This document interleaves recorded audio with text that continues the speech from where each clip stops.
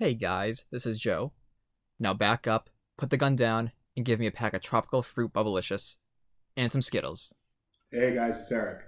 My shit always works, sometimes. You are listening to Worth a Late Fee. The podcast where two former movie rental store clerks watch films that they may have recommended at one time. To see if we still think they would be worth keeping an extra day or four to watch again. Even if it meant paying a late fee. It was the perfect crime wherein everything went according to plan. I need a SWAT team, helicopters. We're calling all cars here, baby. But there was something they didn't plan on. Sir, Martin Lawrence, you forgot your boarding pass. Oh. Will Smith. Freeze! Bad Boys. What you gonna do? At theaters April 7th. The back of the DVD cover reads, "From director Michael Bay comes a thrill ride of explosive action from beginning to end. Will Smith and Martin Lawrence team up as partners in crime fighting that is, in this action-packed flick about a couple of good guys who are real bad boys.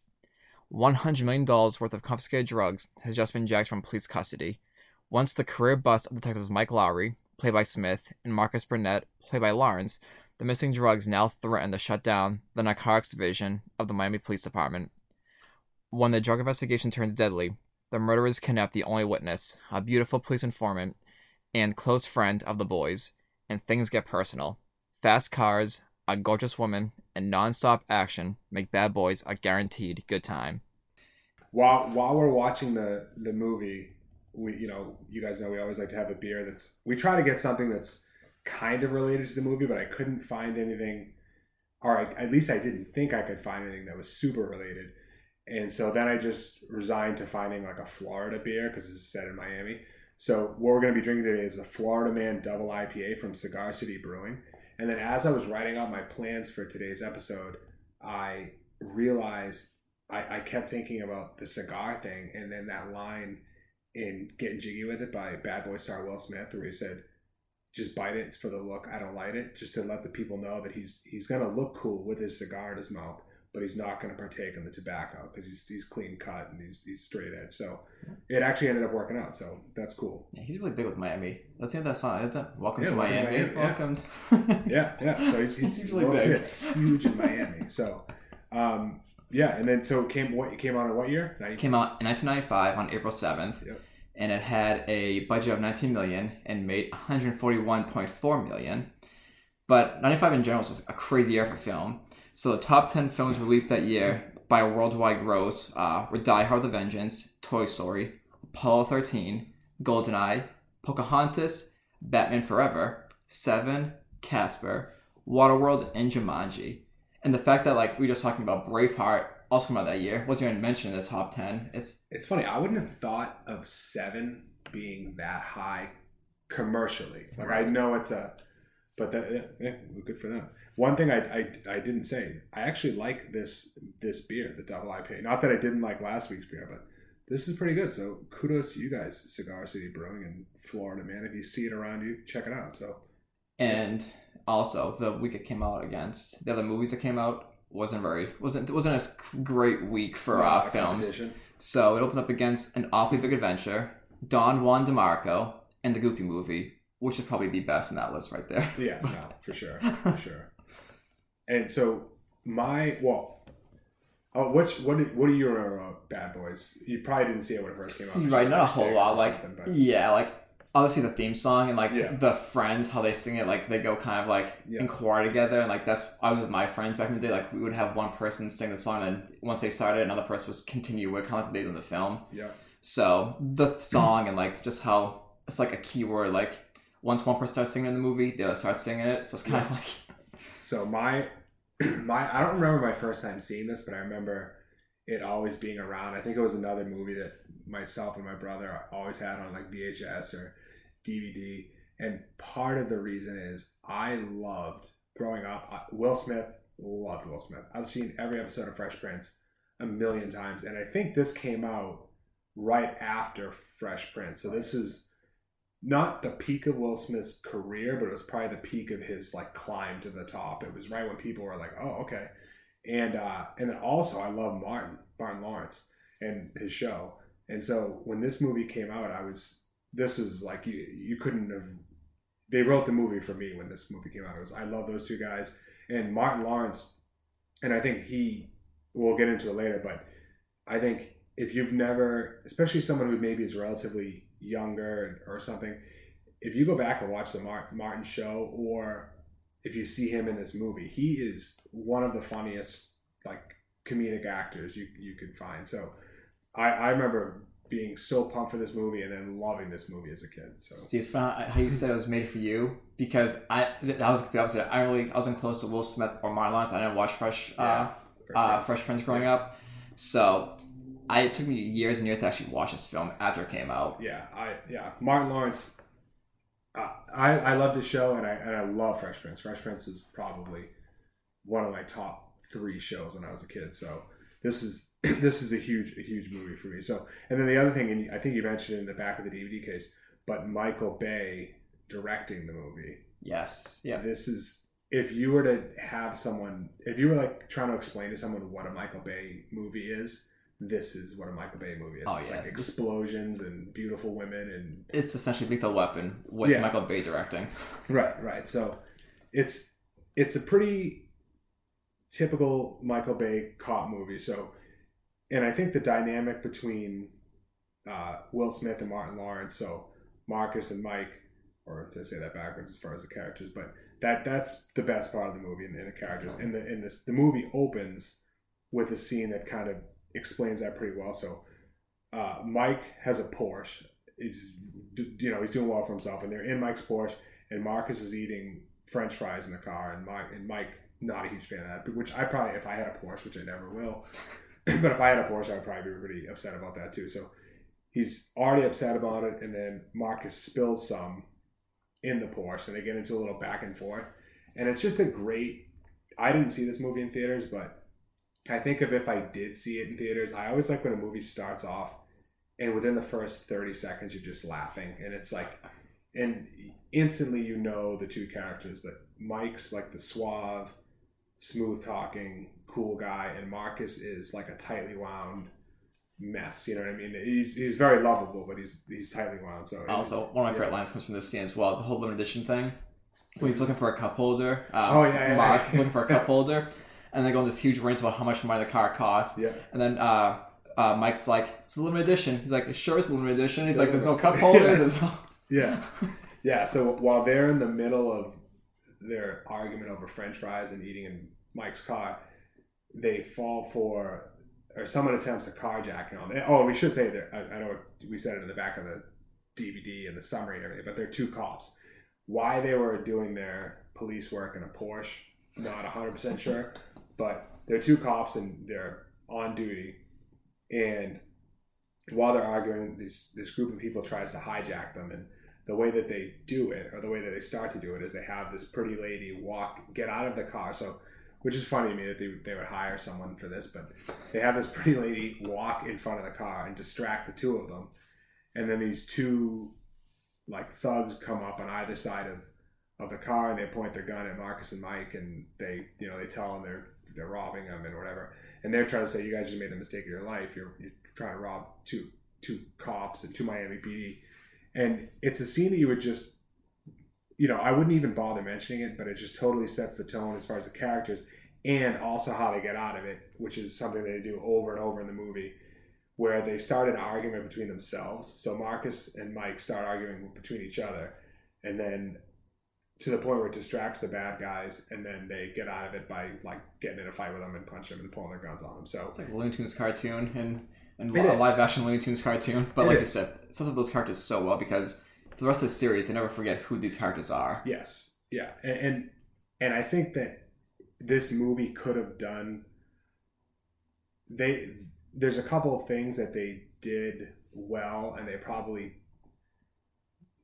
made that move one too many times, because I think the movie is a little bit long for me when I went back and rewatched it. So they could have probably trimmed a little bit of fat in that area, but this one I like because it's a great way to start the movie. That's the first scene in the entire series, right? So it's like it's important. Yeah. So you get that. That's the introduction of the main characters and the good guys, and then right after that you kind of get introduced to the bad guy, who I don't think we know his name at the time, but it's Fouchette or Fouché, and he's planning on robbing a police station. And it's cuts to him in a van with a bunch of guys, and this one guy's dressed as a cop, and he's, won't shut his mouth.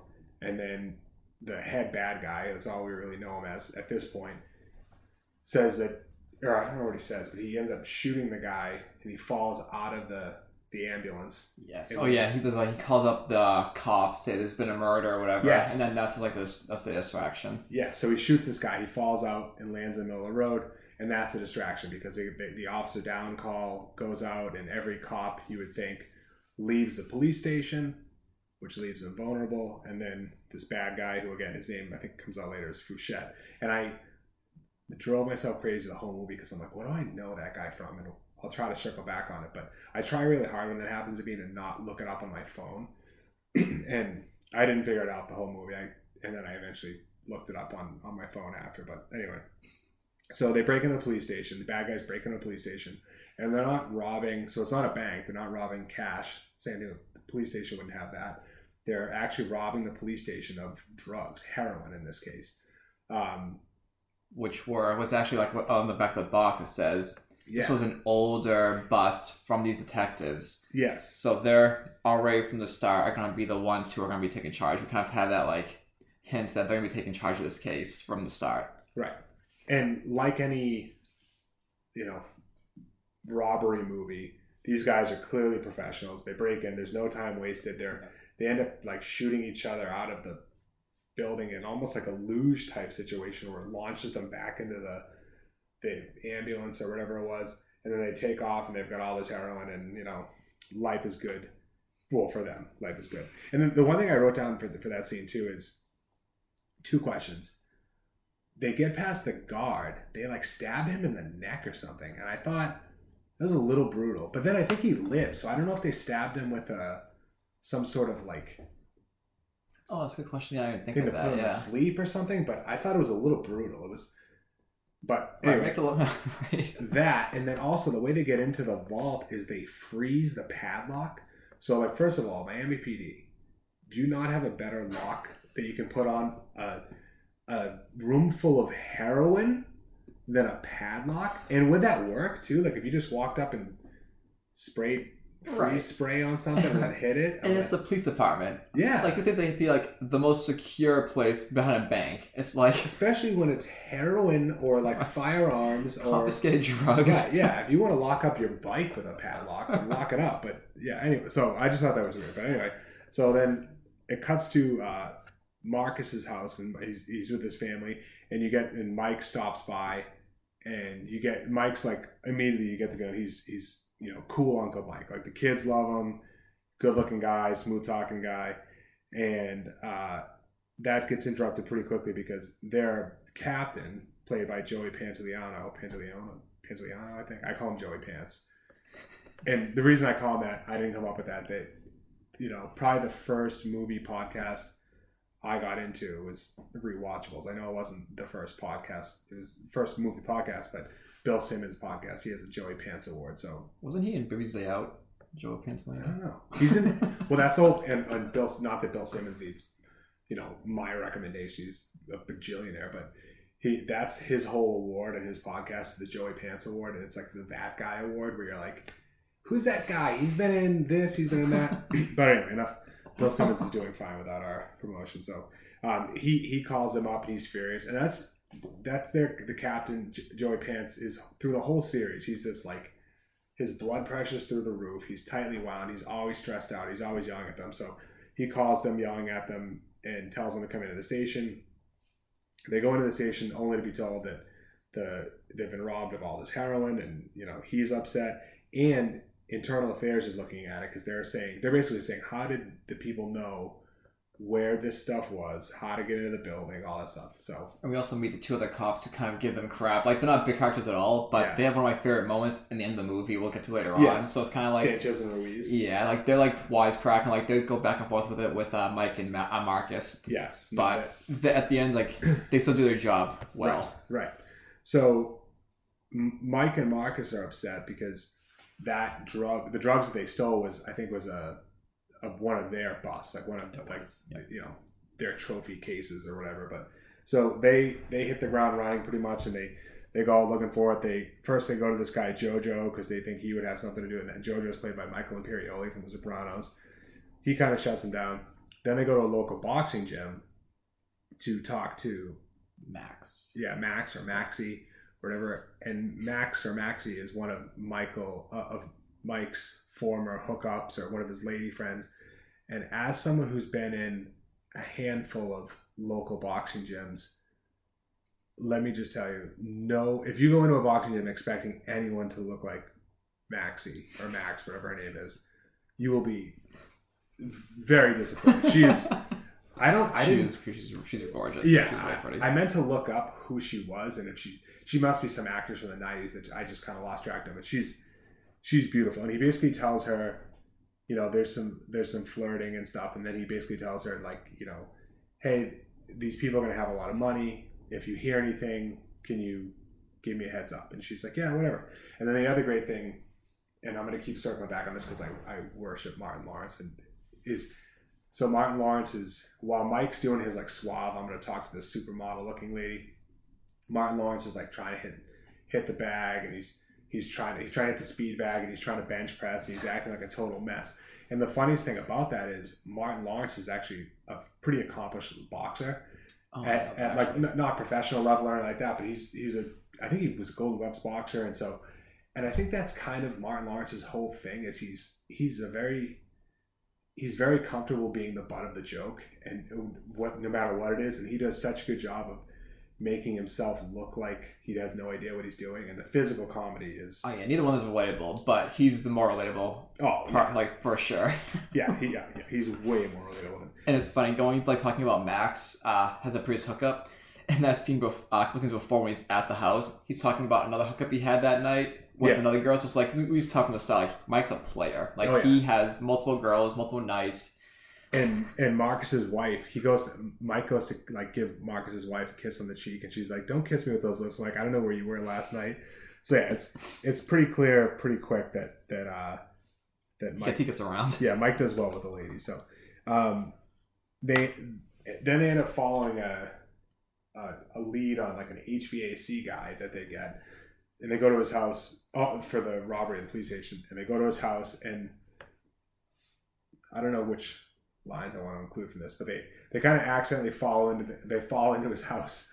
And we'll just say they fall into his house, and they call out to someone who might be in the house, and they start talking, doing impressions of what they think white people sound like, and it's pretty accurate. It's amazing. Yeah, it's pretty accurate. It's amazing. It's right up there with my favorite thing that Dave Chappelle does is when he does his white guy voice, whether it's on the Chappelle Show or in his stand-up special, and he does his whole chip thing. It's classic. And Martin Lawrence is better in this one, I think. But so anyway, they go in there looking for the guy, and then they smell something, and they're like, dead guy, and they find that the guy's been killed. Which, who would have thought that being an HVAC guy, you'd get tied up in the underworld of Miami? But it turns out that he was selling. What he would do is he would do an HVAC job or event job, and then sell it to someone who would be looking to break into the building. So that's how the bad guys knew how to do their vent escape plan. Right. Another fun Martin scene is we get to see how he reacts around dead bodies. Yes. He has a recurring joke throughout the movie. So the way he reacts around the dead bodies, he's not used to seeing these dead bodies. He works for narcotics, so it's like he's so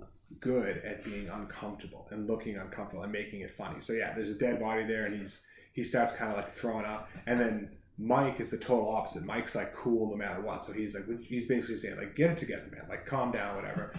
Oh yeah, Martin Lawrence is great. He's the best. So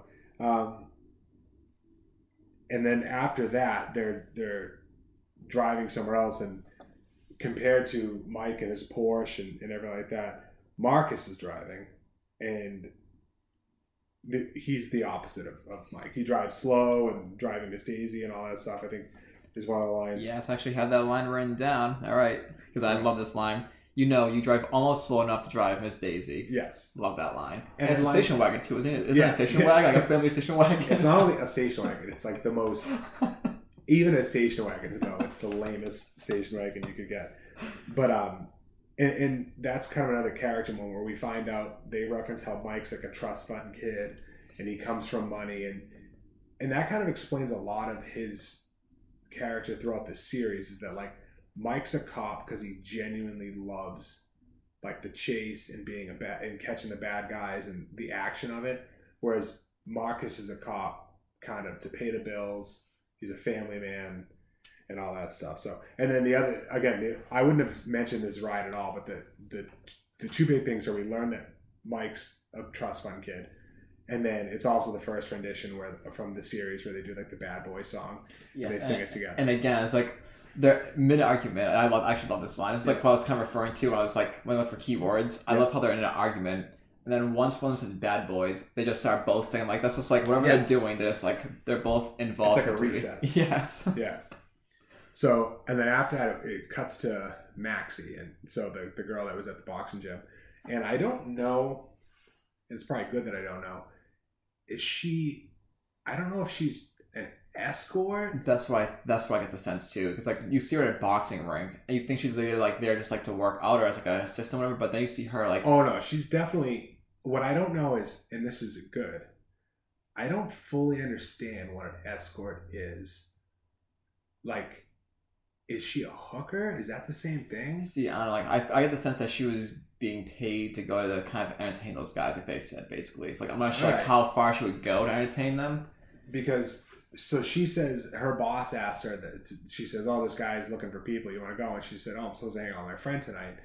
And her boss says, her, she's cute, bring her.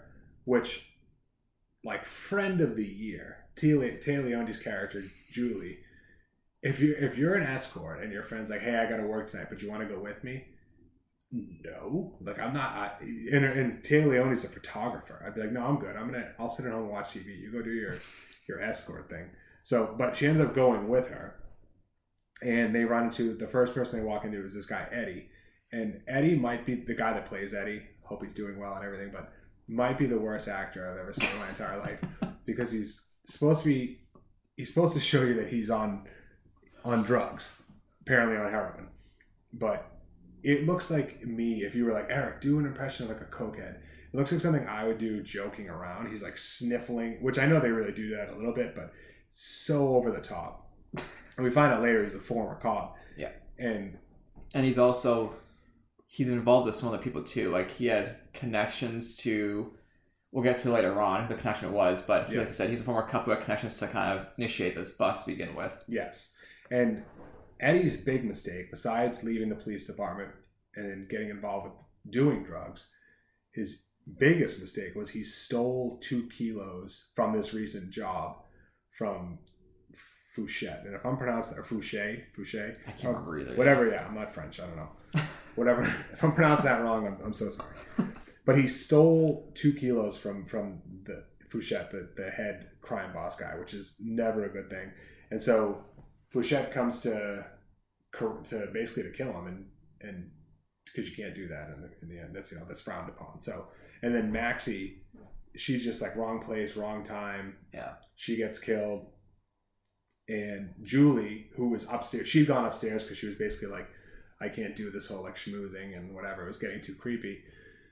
She escapes. They almost get her, but she escapes by jumping out of a window into a pool. Kudos to her. Yeah, that's a pretty like I don't know like the stats of like survival, but like that was a pretty high jump. Like that was a very high that's jump. A high jump. That was a very high jump. She's pretty close to the edge of that pool too. Like the way like the camera kind of goes down the pool, like she's pretty close to like the concrete edge there. I think that's what would have got you in real life is you wouldn't have made it to the water because the distance doesn't look like it's that far when you're standing up that high, but really it's like that's like probably a 20-foot gap between the building and the. But, I've never done it, so maybe it's, good for her. Good for Téa Leoni. So, the police obviously get called. They walk in, dead people everywhere. And one thing that I thought about this was, like, if you're Mike Lowry, that's, if you see the movie, that's, you can't say his name, not that way. But if you're Mike and you know that your friend is an escort, and you specifically told her to keep an eye out for something like this, how Mike didn't walk into that room and immediately think, oh my God, I hope my friend's not involved, which he didn't. He walks around, he's like all laughing and whatever, and then Marcus pulls the sheet off one of the bodies, and one of the bodies is his friend. So Yeah, it's one of those scenes where it's almost like Michael Clark's such a likable character, so like it's hard to be mad at him, whatever, or hate him, but like it's kind of like a selfish move in his part. Like he goes in there, he kind of he asks for help, and then he puts her in danger. I don't know if he knew how the extent of the danger, what it would be, but like she's an escort, so like you have to know, you have to assume it's gonna be a dangerous job. I think he was just saying. I think in his mind, he was just saying like, keep your ears, like let me know if you hear anything. She took an extra step, basically. Yeah, and I don't even know if she took. I don't know if she wouldn't have taken that step anyway. Yeah. But if she was just gonna tell him about it, but yeah, unfortunate. But so Mike's upset. He actually goes to, again, I don't know what the title would be. He goes to her boss's house where the escort dispatch service, and the boss has been killed, and Mike pretty much immediately gets attacked and gets into a huge fight, survives it obviously, and then right after that there's a call. So Mike's off doing that, and the police department gets a call from Julie, and she's been told, because Maxie told her, this is a guy I can always call no matter what happens. Like when the shit hits the fan, I can call this guy. He'll always be there. Right. That's her way of like kind of reasoning with why she's helping him as they're walking into this guy's house before she's killed. She's mentioning that to Julie, and it's kind of like, again, it's a foreshadowing him, but it's like, again, you know that Mike's the guy like who's gonna revolve around all of this. Yeah. So she calls the police department, but she only wants to talk to Mike. She doesn't want to talk to anyone else because she doesn't trust the police in general. She only trusts Mike, but Mike's not there. Mike's off doing his own investigation. She's never met him or seen him before. Oh yeah, very important. I never met him or seen him before.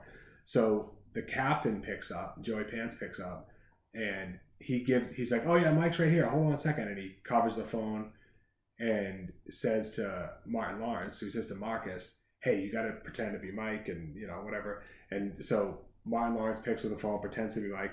And one funny thing was at a certain point, Joey Pantoliano, whatever his name is, says, he's like, no, you gotta be sexier. Like Mike talks sexier. So they agree to meet up, and he drives that same station wagon with the baby car seat in the back seat, and he drives it to see Julie. And he walks in, and she takes one look at him, and between his voice and the description that Max gave him was like, he's a smooth talking, tall guy, like tall, handsome guy, yeah. And his only way is he's like, because I'm Mike Lowry. He's practicing saying I'm Mike Lowry, and she attacks him. She doesn't buy it. She attacks him with a baseball bat, and then he's ready to walk out. He's like, all right, I'm good. Like, I don't need to take this shit and whatever. But he kind of wins her over. And right as he wins her over and she accepts him and trusts him, and she thinks he's Mike Lowry, they get attacked because someone's come there to kill her because they figured out who she was. They escape. She says, get my dog, get my dog. So they escape with, I think, 2 dogs? Yes. Yep. 2 dogs, getting that same piece of shit station wagon with beaded seat covers and everything. And she actually says to him, she's like, this is your getaway car? And he's like, I'm undercover. Yeah, I'm undercover. Yeah. This is one of those things where it's like, I feel like, the initial phone call, like, lying about being Mike Lowry, so for that one moment is, get it out of the way, get her trust, get her out of there. But then once Mike comes to the picture, level with her. Right. It's like, why drag this on for as long as they did? Right. And it caused a lot of stress for everyone. So he brings her to, quote unquote, his place, but really it's Mike's place. So he brings her to Will Smith's place, and this is another like Martin Lawrence in his element. So they walk in, the place is pitch dark, they can't see anything. He can't find the lights. He can't find the light switch. In his own house. His reason was, I move so much. I decorate all the time. I'm always moving switches around. He trips over like this little up step, and it's just great. His physical comedy. Then she's the one who turned the lights on the end anyway. So. Yeah, she finds it, and so he basically gets her settled and whatever. And then the next big scene is they go to, I don't know, it's like a YMCA gym or a police department gym, and Joey Pants is playing basketball. Another great line is when Joey Pants is like, so I'm a horrible basketball player, and Joey Pantoliano, whatever his name is is at least in this movie the only basketball player worse than I am. He's missing I'm not a basketball player, and he's missing by like 45 feet every time he shoots. So, and he's like, I was getting them all in before you guys came in. So he gives the command. This kind of sets the tone for the whole movie, where he says, from now on, Mike is Marcus and Marcus is Mike. You guys got to stick with it, whatever. Which again, what you just said makes no sense. Bad call, Captain. Bad call. Yeah, not making life a little bit difficult. So, and they swap roles though, even with their own like they swap roles like where Mike's with Marcus's wife. Yeah. So it's something that could have been resolved way earlier on. Like avoided a whole lot of awkwardness and future conflict. Mike's with Marcus's wife, and then Marcus tells his wife that he's going to Ohio or something. Right, random. I don't remember what it was. Again, of all the lies to say. Yeah, he went way over. He could have just said like I have to be at the station or something. I don't know. But the real reason that Mike is there is because they're worried in the car chase when they attacked Marcus, pretending to be Mike, but Marcus and Téa Leoni's character, they got the plates. Right. And so part of the reason that Mike is with Marcus's family is for protection. It's not that was their car. Yeah, exactly. It's not just because he needs a place to stay. It's because they want someone there to watch over him. So later on, they cut to Marcus. I'm mixing this up because it's Martin Lawrence pretending to be Mike, and he's looking at a computer with Téa Leoni, and he's like, we need to look through some witnesses or whatever, and she's kind of not paying attention, and Marcus is eating a sandwich, a bologna sandwich, and Téa Leoni in this movie was like, I don't know, I've never really I never had a problem with Téa Leoni, but I didn't remember liking her in this movie. Like I thought she was just the girl in Bad Boys. She's pretty funny in this movie. She is, yeah. And he's eating a bologna sandwich, and she just starts She starts saying how she's a vegan or a vegetarian at least, and ripping on him for eating bologna and saying that that thing had a name. Actually, it probably had a bunch of names because they make bologna with like the ears. She's one of those characters. Yeah, like it's something like I never thought, but I don't remember it in movies in the past. But like she was so ahead of the times. Yes, that's what I wrote down. I wrote the same thing. Like she talks about like later on like shampoos, chemicals, and like. Yep. Like man, like, animal testing. Yeah, it's like something like you don't see in movies in the 90s, but like she was so ahead of the game when it comes to that stuff. So this is 95, and even that wasn't that common of a conversation up until like 2015. So she was around there. So she was like 20 years ahead of it. Yeah. That character must have seemed extra ridiculous in 95, but she's the most relevant thing, relevant thing to this time period right now is her character. Yeah, people back then were probably like, no one would ever say that. And now if you showed someone this movie, a lot of kids would be like, she gets it. Like, she understands. So anyway, they're flipping through. She's saying, no. And then she finally sees that guy. She's like, wait, go back. And she identifies this guy, and his name's Noah. So now that's what's going on with Marcus and Julie. And then you cut to Will Smith. So you cut to Mike, and Mike is telling cop stories to Marcus's kids. And again, he's just like cool Uncle Mike. Like, the kids love him because he never brings bad news. He's always funny. He's cool. He drives a nice car. And he's telling a story to Marcus's kids, and he's talking about moving keys and a pimp named Chino, and how Chino was running hose. And I was like, this is probably. And he goes, story. yeah. He's like, your dad will tell you about that later. And I'm like, you probably could have left some of those details off, but and they're getting hit with brass knuckles and stuff.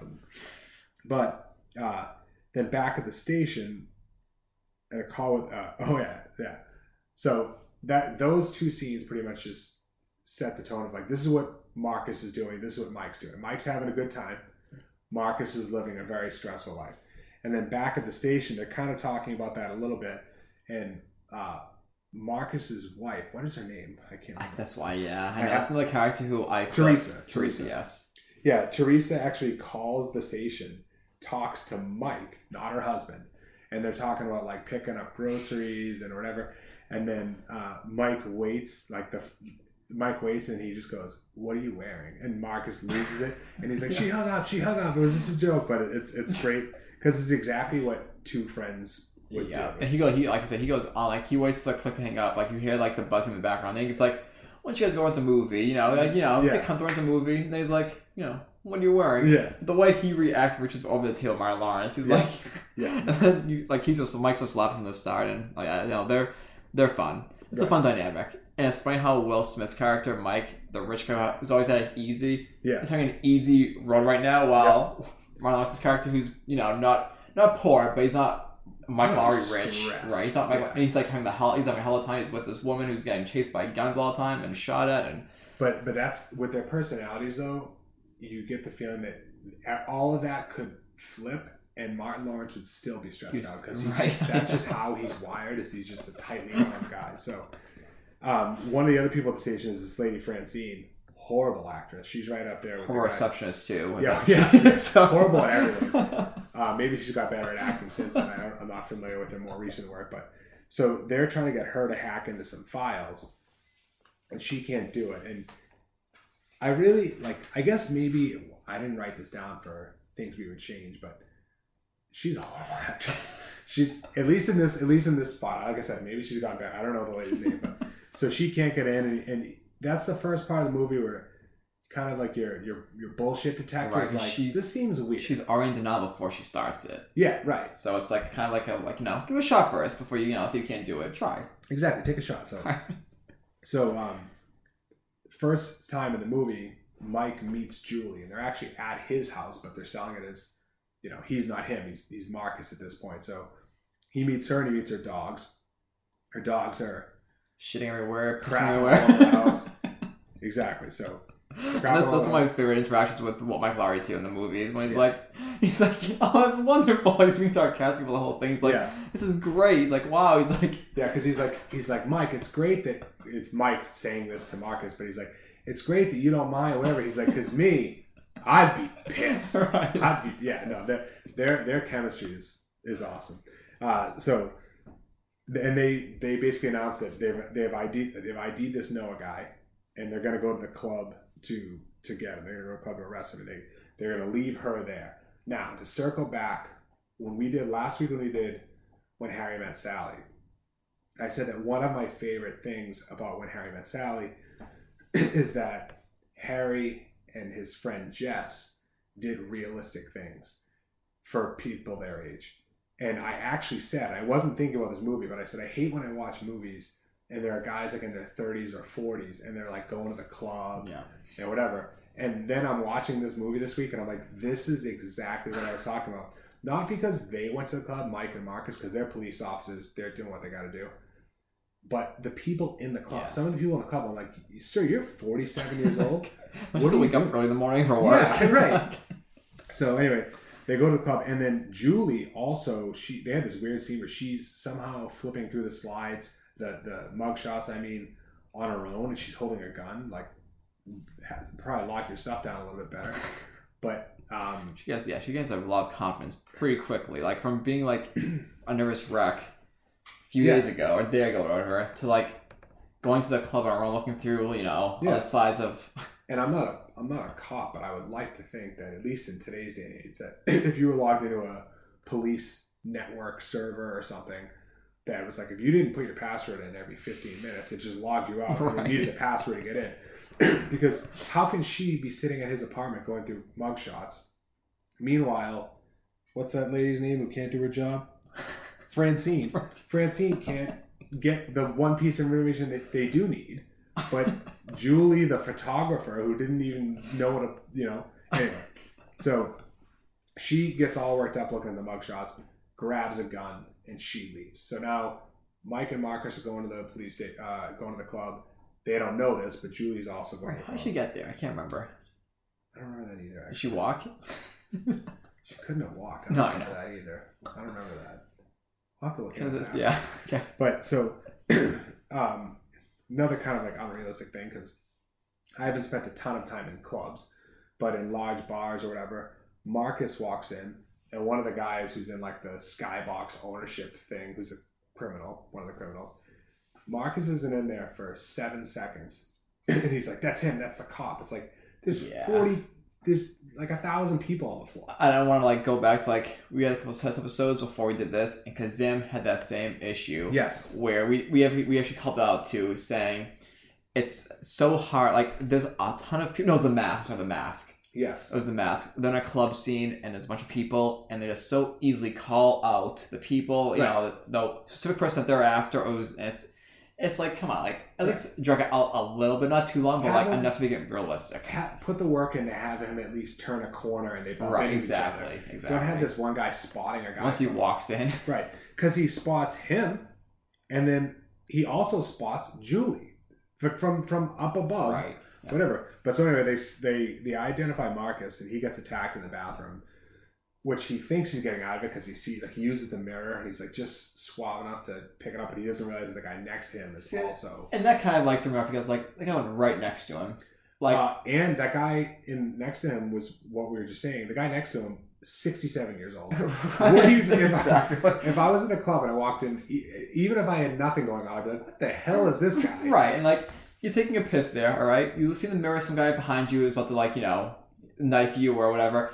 I mean, put two and two together. This guy pissed right next to you. Right. Let's Or, yeah, because he turns to the guy he knows is bad, turns his back right to the guy. Back straight up or something. Like, put everyone in front of you. Right. You know what I mean? Yeah, you can't trust anyone. So he gets identified, gets in this like knockdown, drag out brawl in the bathroom. He gets out of it. Meanwhile, Mike's having a great time. He's outside. Yeah. He's out in the club. He's watching the show. Beautiful women. Yep. Yep. And then Julie also gets identified.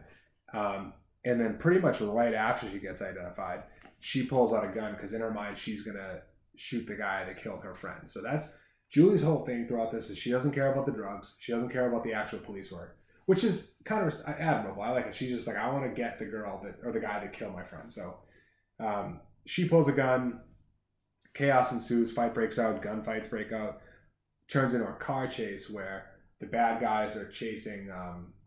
It's now Mike, Marcus, and Julie. And which is like, I like one of my favorite scenes actually in the movie, the stone ice cream truck with explosives in the back. So it's like everything that could have gone wrong. Michael Bay. Michael Bay. Everything that could have went wrong before it even started.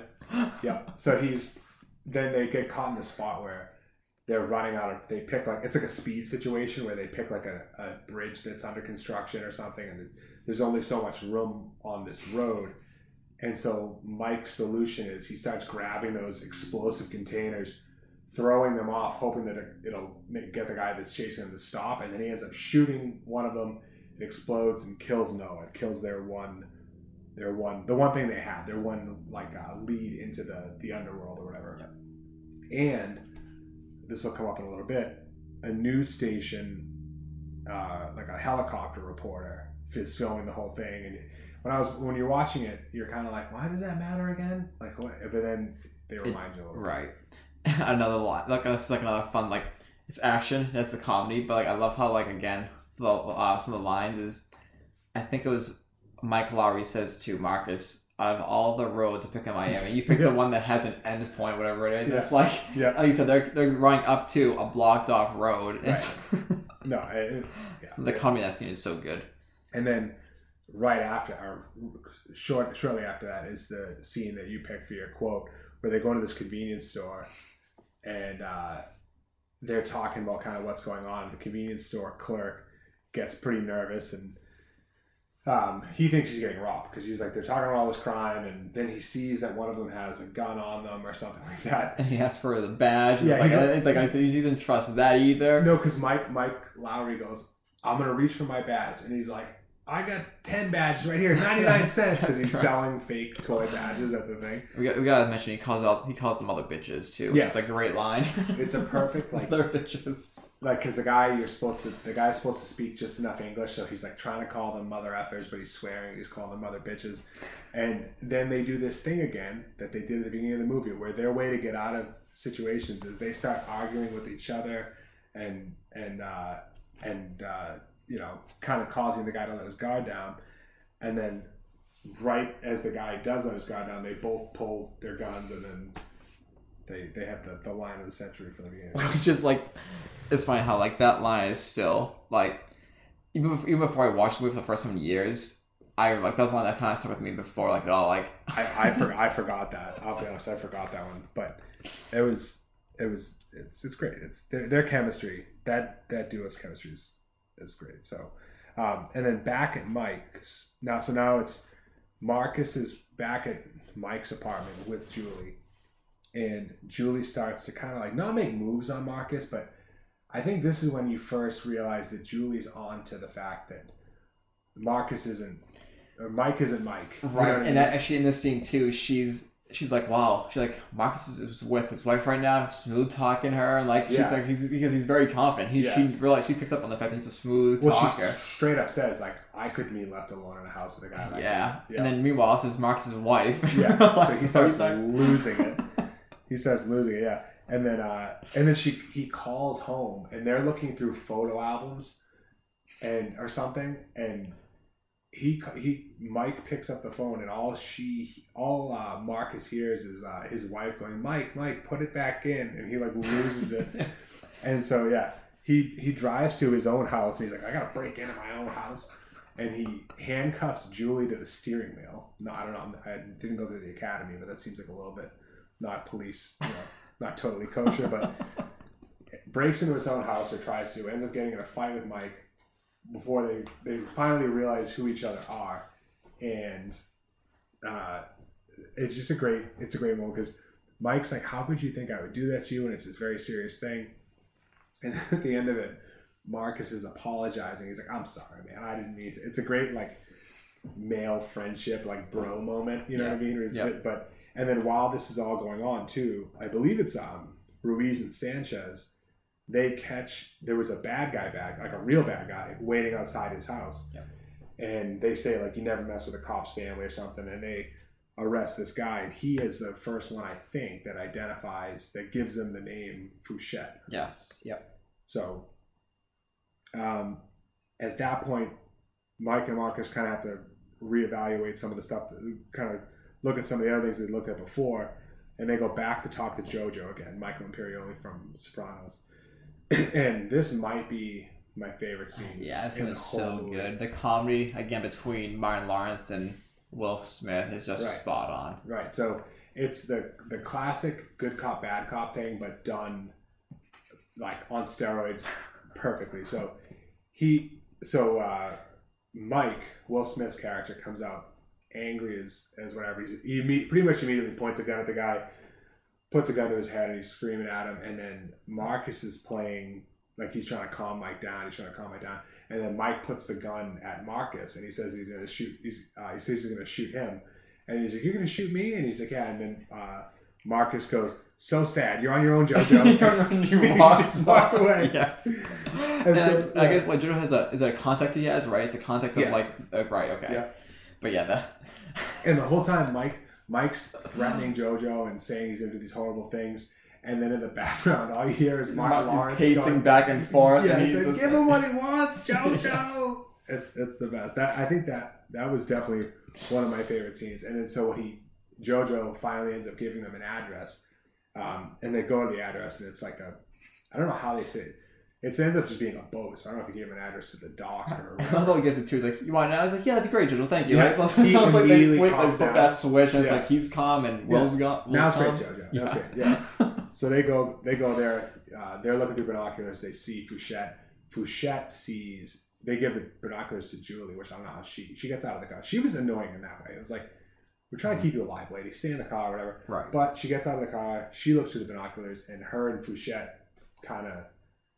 They both. Well, I don't think she saw him at this point, but he sees her, and so now you know that Fouchette knows that they're looking for him and whatever. So Marcus's wife, we had mentioned earlier the car chase and the news helicopter and everything like that.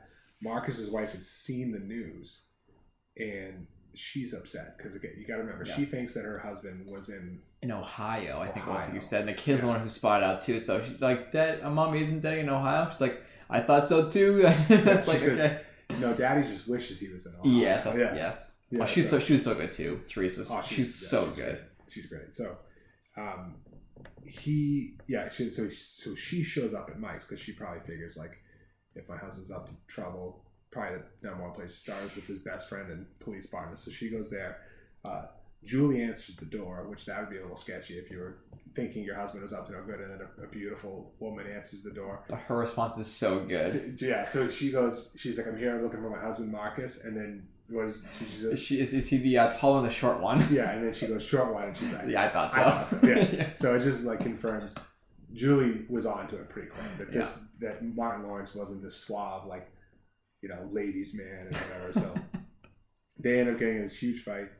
And again, it's an awesome Martin Lawrence comedy routine because he's just so nervous and tightly wound, and he's like, I can see how it looks bad when, you know, I come out and I'm naked, or I'm half naked, and then Mike comes out and he's got his shirt undone and whatever. And he's somehow playing both lies. Like, I don't know how to, but like in that moment, like kudos to him because he's playing both lies with his wife and then his he's trying. His fictional like his fictional girlfriend or whatever. At this point, it's like it's yeah.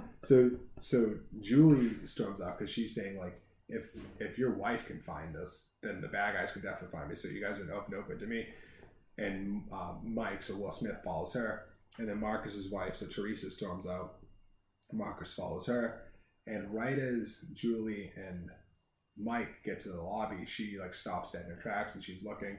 And they look up and it's the bad guy Fouchette and a couple of his henchmen. A huge gunfight breaks out.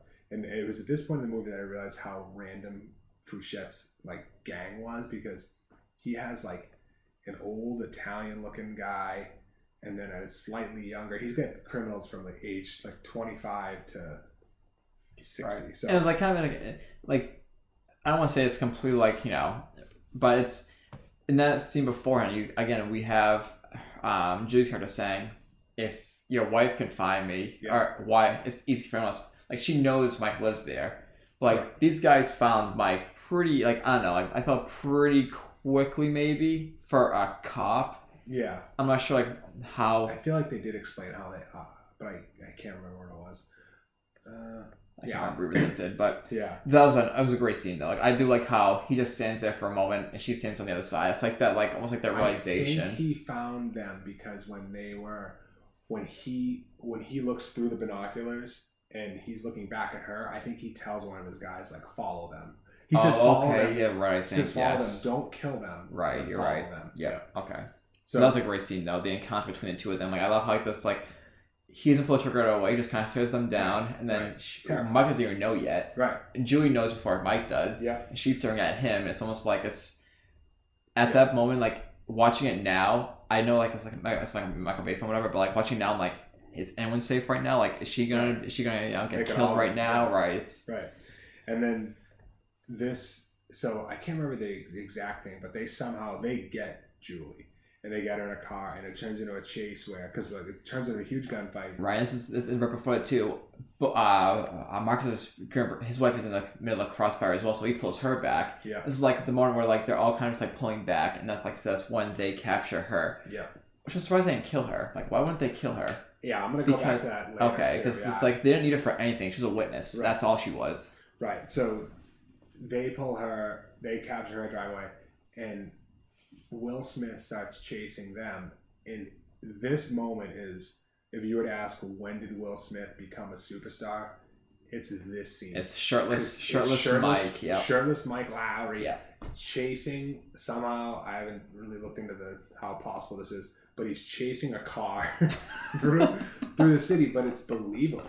Right. Like because and that score. We'll get to the score. The score is so good in this movie. And like the score hyped me up in that scene. Well, and it's just awesome. That scene is like I said, that's Michael Bay. Yeah, the slow motion of running in times flipping, and slow motion, sweat, and like whatever. You can see like the shirt like almost like rolling down his arms, like he's like running. Like I'm like, man, this is Will Smith at his peak right here. Yes, and then but here's where it's not Michael Bay's peak. So in this chase, the chase runs through. There's like a model photo shoot on a set. They somehow run through that. Immediately after that, they run through a hair salon, which is great because they run through, and then Will Smith or Mike Lowry takes the time to look at one of the old ladies. She's like, "You look great," or "You look beautiful," or something like that. Yes. And keeps running. He's still got that swagger, that Mike Lowry swagger. And then they somehow cross paths with a wheelchair basketball team that just happens to be like wheeling down the road. It's like that's three pretty random, but. You know, Miami's wild, man. I don't know. I heard it's about Florida, so it's like right. And then Marcus is doing. That's another reason I feel bad for Martin Lawrence in this movie is I think Martin Lawrence is a pretty athletic guy, and he's made to play like the awkward, like clumsy, right, the out of shape, like... right. Martin Lawrence in this movie is in better shape than 90% of guys, but he like jumps on the car and they end up flinging him off and trying to crush him with their car, and Mike tackles him out of the way and he's like, "Don't ever say I wasn't there for you," or something like that. But now the bad guys have Julie. Life's not good for her, and so they're at the police station, and Fouchette calls the station. And to follow up on what you were saying about why he doesn't just kill her, so he calls him up and he says, he basically says, "I have her as a hostage. There's 4 hours," and I'm like, what do you have to gain from this? Why didn't you just kill her? So he has this deal going down in 4 hours. Why did you tell them when the deal was going down? Right. Why didn't you just kill her? Right. They don't need the cops for leverage for anything. They're ahead of the game at this point. So it's like they have the witness right now. They have the deal happening still. There's no reason why they need the cops at this point. The cops don't know where they're going to for the meeting at this very moment. It's like they have the upper hand. Right. I think the only reason, I think what they're trying to tell us is that he's saying to them, like, "I got my deal going down in 4 hours. If you don't leave us alone, I'll kill you. I'll kill this lady." But I feel like in reality, it was much more worry to keep her alive. Right. They didn't have the information of the meeting going down at that time frame anyways yet. So it's like, thanks for the heads up. Like, now we know like that something's happening in 4 hours. No, and then Internal Affairs, I can't remember that lady's name, but she's the actress, the bad actress. No. Oh, you're talking about, okay. The one who's investigating them at the time? Yes, okay. Yeah. She's not very likable in this movie, but she comes in and shuts the whole department. Right, like she's another one who like has like 3 scenes and everyone receives this is like negative. Just like you. Yeah. And I don't think that's how that works. Like, I don't think if you thought a police officer was doing something that was leading to a bunch of death and drug theft, that you go like, "Hey Joe, your department shut down. You don't have to leave the building or anything. You still have access to all this stuff here. Yeah. You're not under arrest, but you just can't wear you can't wear your narcotics unit patch or something." But whatever. So she blows it up, and then Captain, so Joey Pants, saves the day. He's awesome. He's awesome. And he basically says like, "Well, we're screwed anyway. The department shut down anyway." She said he said he has 4 hours, so you guys got 2 hours to figure out what's going on. And he basically takes the gloves off, and he's like, "Do what you gotta do." Yeah. And then he does a kind of a calling all cars, like, I need this, I need a chopper. And well, then before this, wasn't this when the receptionist, or whatever her name was, the bad actress, she had the info? Did that happen after this or before? No. Okay. So after that, after she gets shut down, or after the department gets shut down by Internal Affairs, they break out this inmate. That's right, yes. Played by John Sally. Yes. Former NBA champion with the Pistons, and I think he won a championship with someone else too. I love those like nerdy approach too. Like this big guy, big muscular guy. He's like over there on the computer, like hacking through. Yeah, because John Sally, I mean, he was a center, I think, or power forward, one of the two. So he's all of somewhere between 6'10" and 7 foot tall, probably. And so he stands up on Martin Lawrence, and Martin Lawrence is like, "Sit your lanky ass down." It's the best. So he, because he's not useless like Francine, he pretty quickly hacks into the guy's file and then looks, and it says known. He hacks into the police officer's file, the one that got killed kind of towards the beginning, and it shows that police officer's known former girlfriend was Francine. And then Michael Bay movie, camera cuts to Francine and she's having a nervous breakdown just looking at it, and there's like a guitar riff like wow. The 90s, man. Yeah, the 90s, right. So this is another weird thing though. So she says she was in on it, basically. Not in on it like helping them do it, but she gave them some information. And the reason that she also didn't help investigate, which is why she was so useless earlier. And she says that she was blackmailed with like naughty pictures. Right, posted at our kid's school, I think it was, right? Which is like, they said that they had you're working at a police station. You can get this resolved. If anyone can get resolved, it's you. Right. So, but it was just a weird thing. It was like, why did you have to involve it? And like that's such a I'm not saying it's a little thing, but they broke into the narcotics division and took a bunch of like millions of dollars. It's like I'm sure if you talk to someone about this situation, they could have handled it a little better than this. Right. So she basically says like, yeah, I'm useless. But the one thing that she does give them is the phone number that she's been using to communicate with them, and that's how they call it. They make a quick, brief call, and he asks for like Romeo. That's Romeo. Yeah, and he's like, "There's no Romeo here," and that's how they kind of ping the location of it, and which I don't think that's pretty quick. Yeah, I mean, I think you need to have a certain. I mean, I'm only judging this off of other action movies I've seen, but I don't think it can be like a 3-second phone call. But it's just a 95. Right, and then also another weird moment besides like the blackmail for naughty pictures is when they're driving to the location.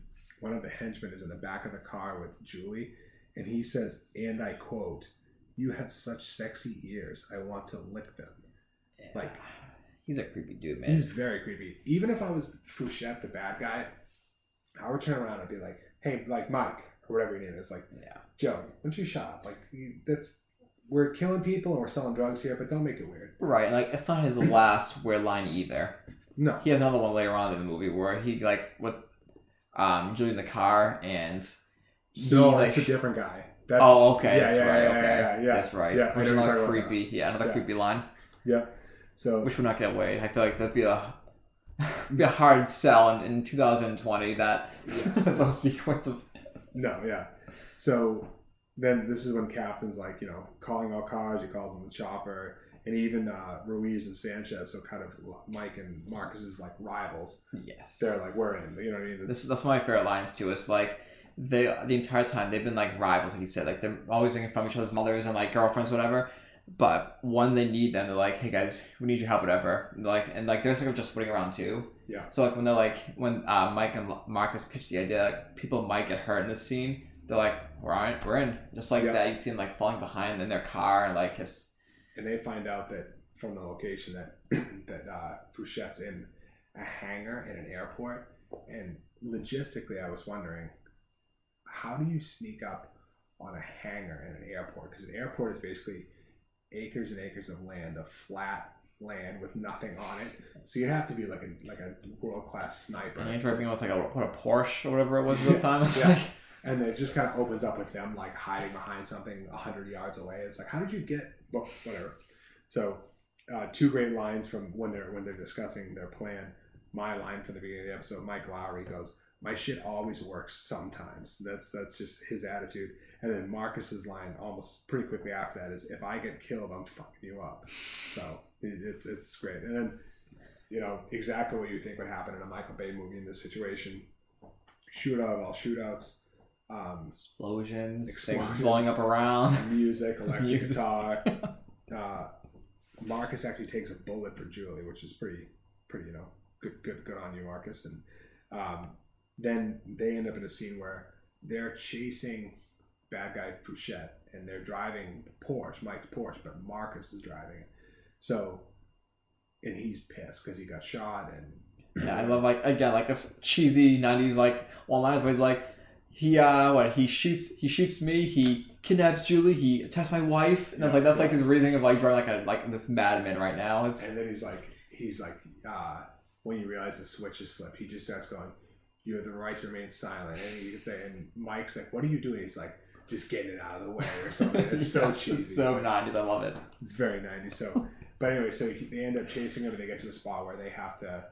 It's like, who gets to this one gap in a random wall? I don't know why that wall was there, but they have to get to this one like car's width gap, and it's he's driving a Porsche and Fouchette's driving some old sports car. I don't remember what it was, and he wins, and Fouchette ends up crashing and slamming into the wall, and then Mike's like, because you're gonna going back, Marcus is usually driving this Daisy guy driving slow, and Mike's like, "No, that's how you're supposed to drive from now on. That's how you drive."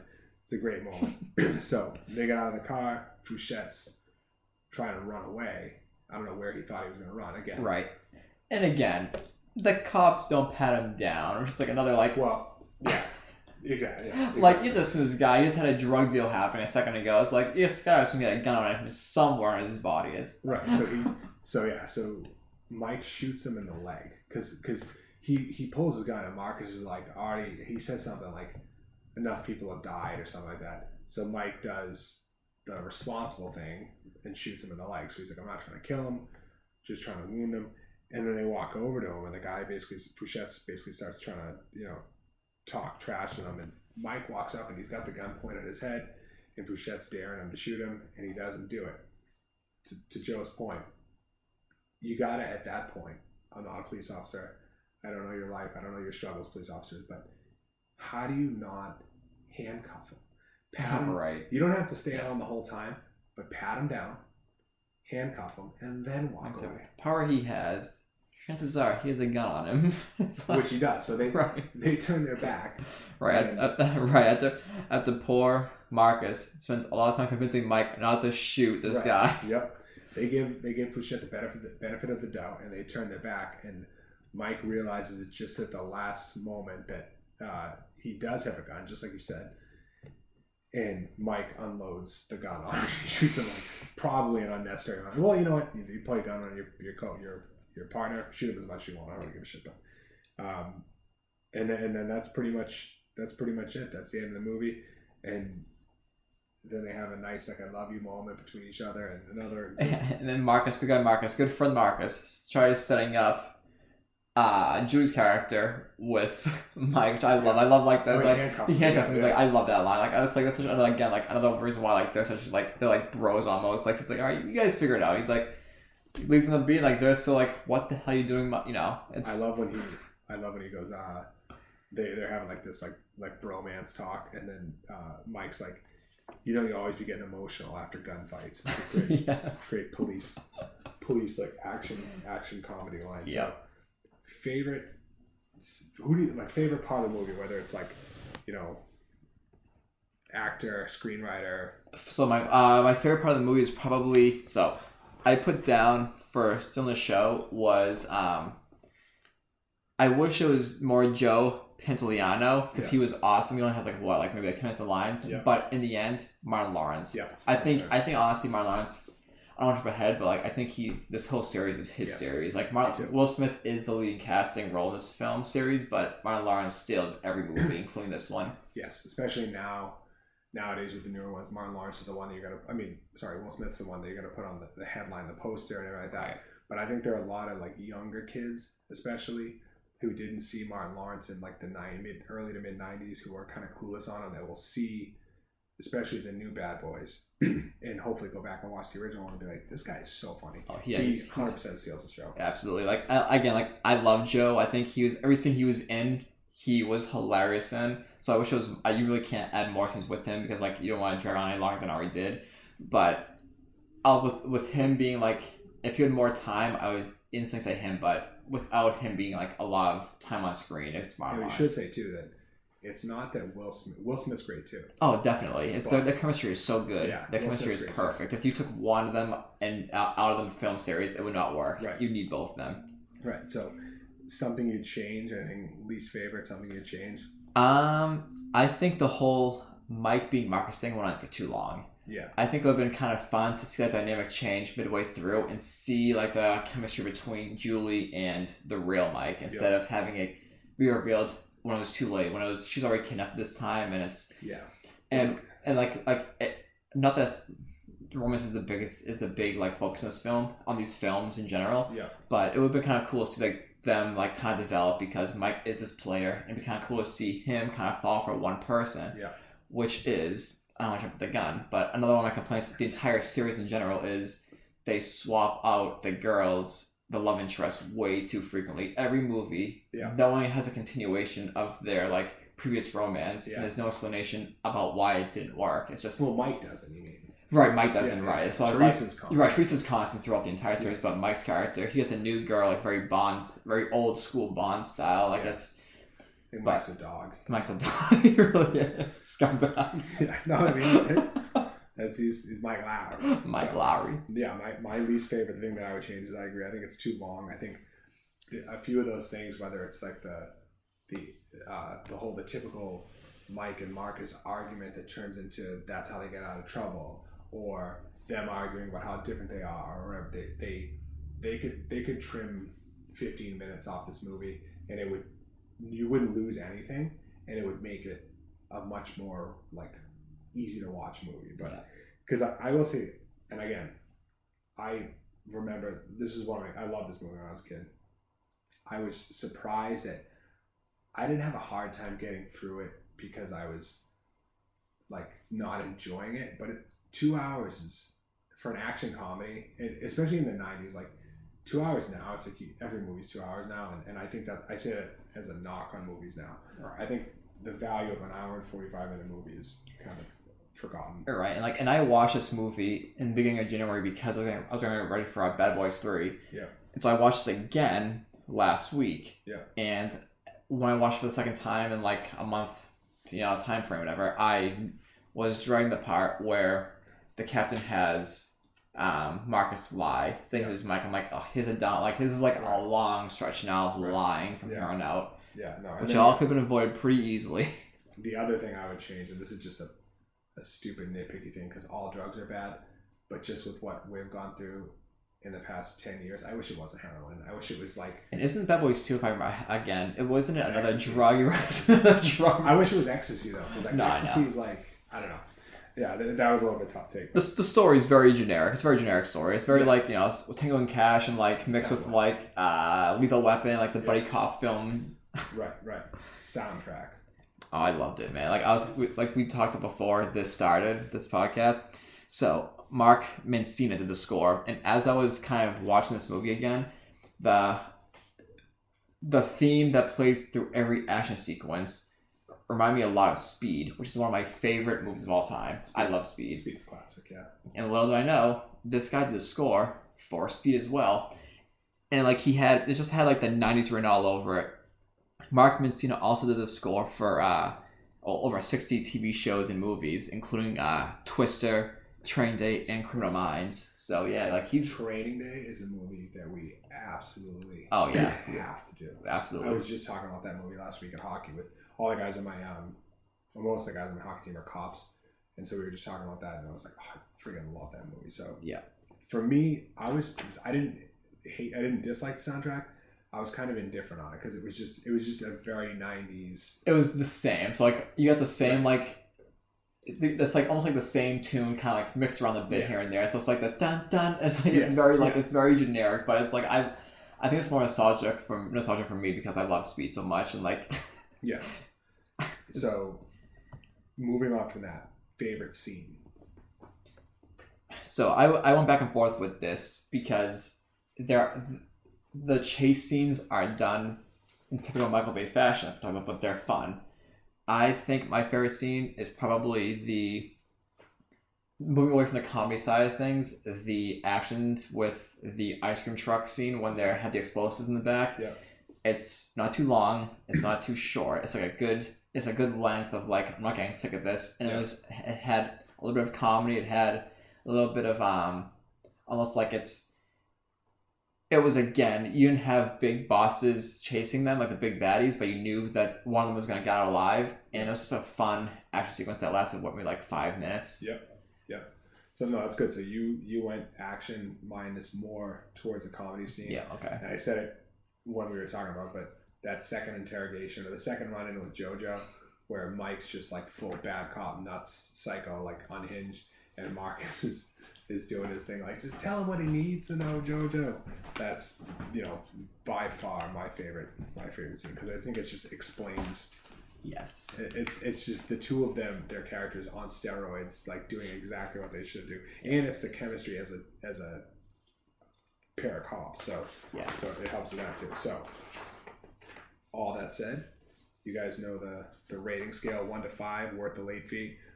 A score of 1 being you rented it. You watched it, maybe you didn't even finish it, and you returned it that night. Score of 5 being you're going to keep it as long as you want. You may pay late fees on it. You may end up buying the DVD from the store. What are you giving it, Joe? A 3.5. It is very it's fun. It has this comedy. Nothing new story-wise. It's like a generic story of like buddy cops and trying to bust the drug lord and the kidnapped girl.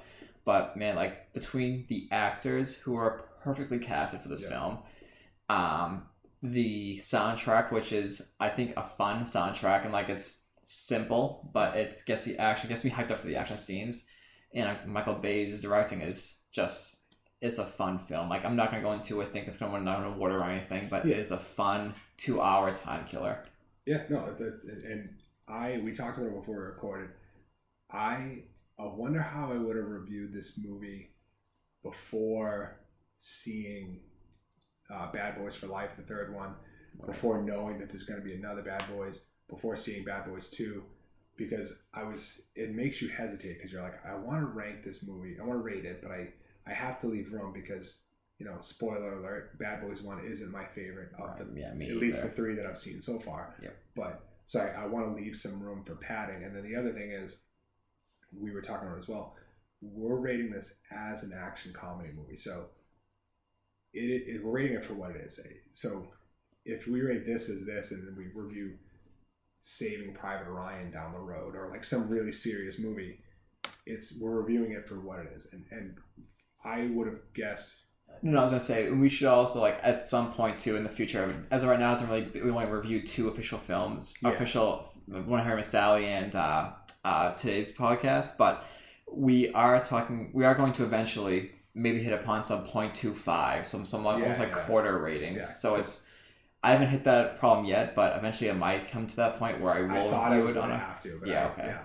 So I also remember, I will say that I think the 2-hour thing, the what dropped the score for this movie a little bit for me was 2 things: the 2 hours, but really what it was is Bad Boys 2 and Bad Boys 3, right. Bad Boys for Life. Yep. Because on its own, if you asked me to rate this in 1999, I probably it would have been like one of my favorite action comedies. But now, because I have to leave room for the other 2 and whatever, I'm going to give it a 3. So 3 out of 5. But I still enjoyed it. Love Martin Lawrence. Love Will Smith. Really surprised at how much I liked Téa Leoni. Yes. I remembered her as just being the girl in this movie. And she had some great... Right, that's not even really think of her, like, and is Spanglish, which I love too. So it's like, I don't really follow her. Wasn't she one of the Jurassic Park movies? One of the... Oh, she might have been. Yeah, but she's like that. She's kind of that girl in a lot of movies, and she was great. And so... Also, I give a shout out to this Florida Man beer. I actually finished it today. Yes. So like, it was really good. It was good. Really good. For sure. And it fits the movie. It fits Will Smith's rap lyrics and whatever. Considering I couldn't find a movie, it was I couldn't find a beer that perfectly fit the movie. It was very good. I totally agree. Very good. So next week, Joe's actually going to be out of town. So we're going to release one of what we thought was going to be a test episode, but it actually turned out being pretty good. We're going to be doing Top Gun. So some stuff, timing-wise, might seem a little bit weird. The way we end Top Gun, we say we're going to review and hire at Sally. That's not the case. Yeah, go back a couple weeks. Right. And we'll try to, like what I always say, follow us on Instagram. Thank you for the people that did send us messages or emails and write down suggestions or questions. And follow us on Instagram. Send us a message if you want to suggest a movie or anything like that. And we'll put on there what we're going to do the following week. After Top Gun. So yep. I think that's pretty much it. Thank you guys very much for listening. Really appreciate it. And thank you very much, guys. All right. Have a good one.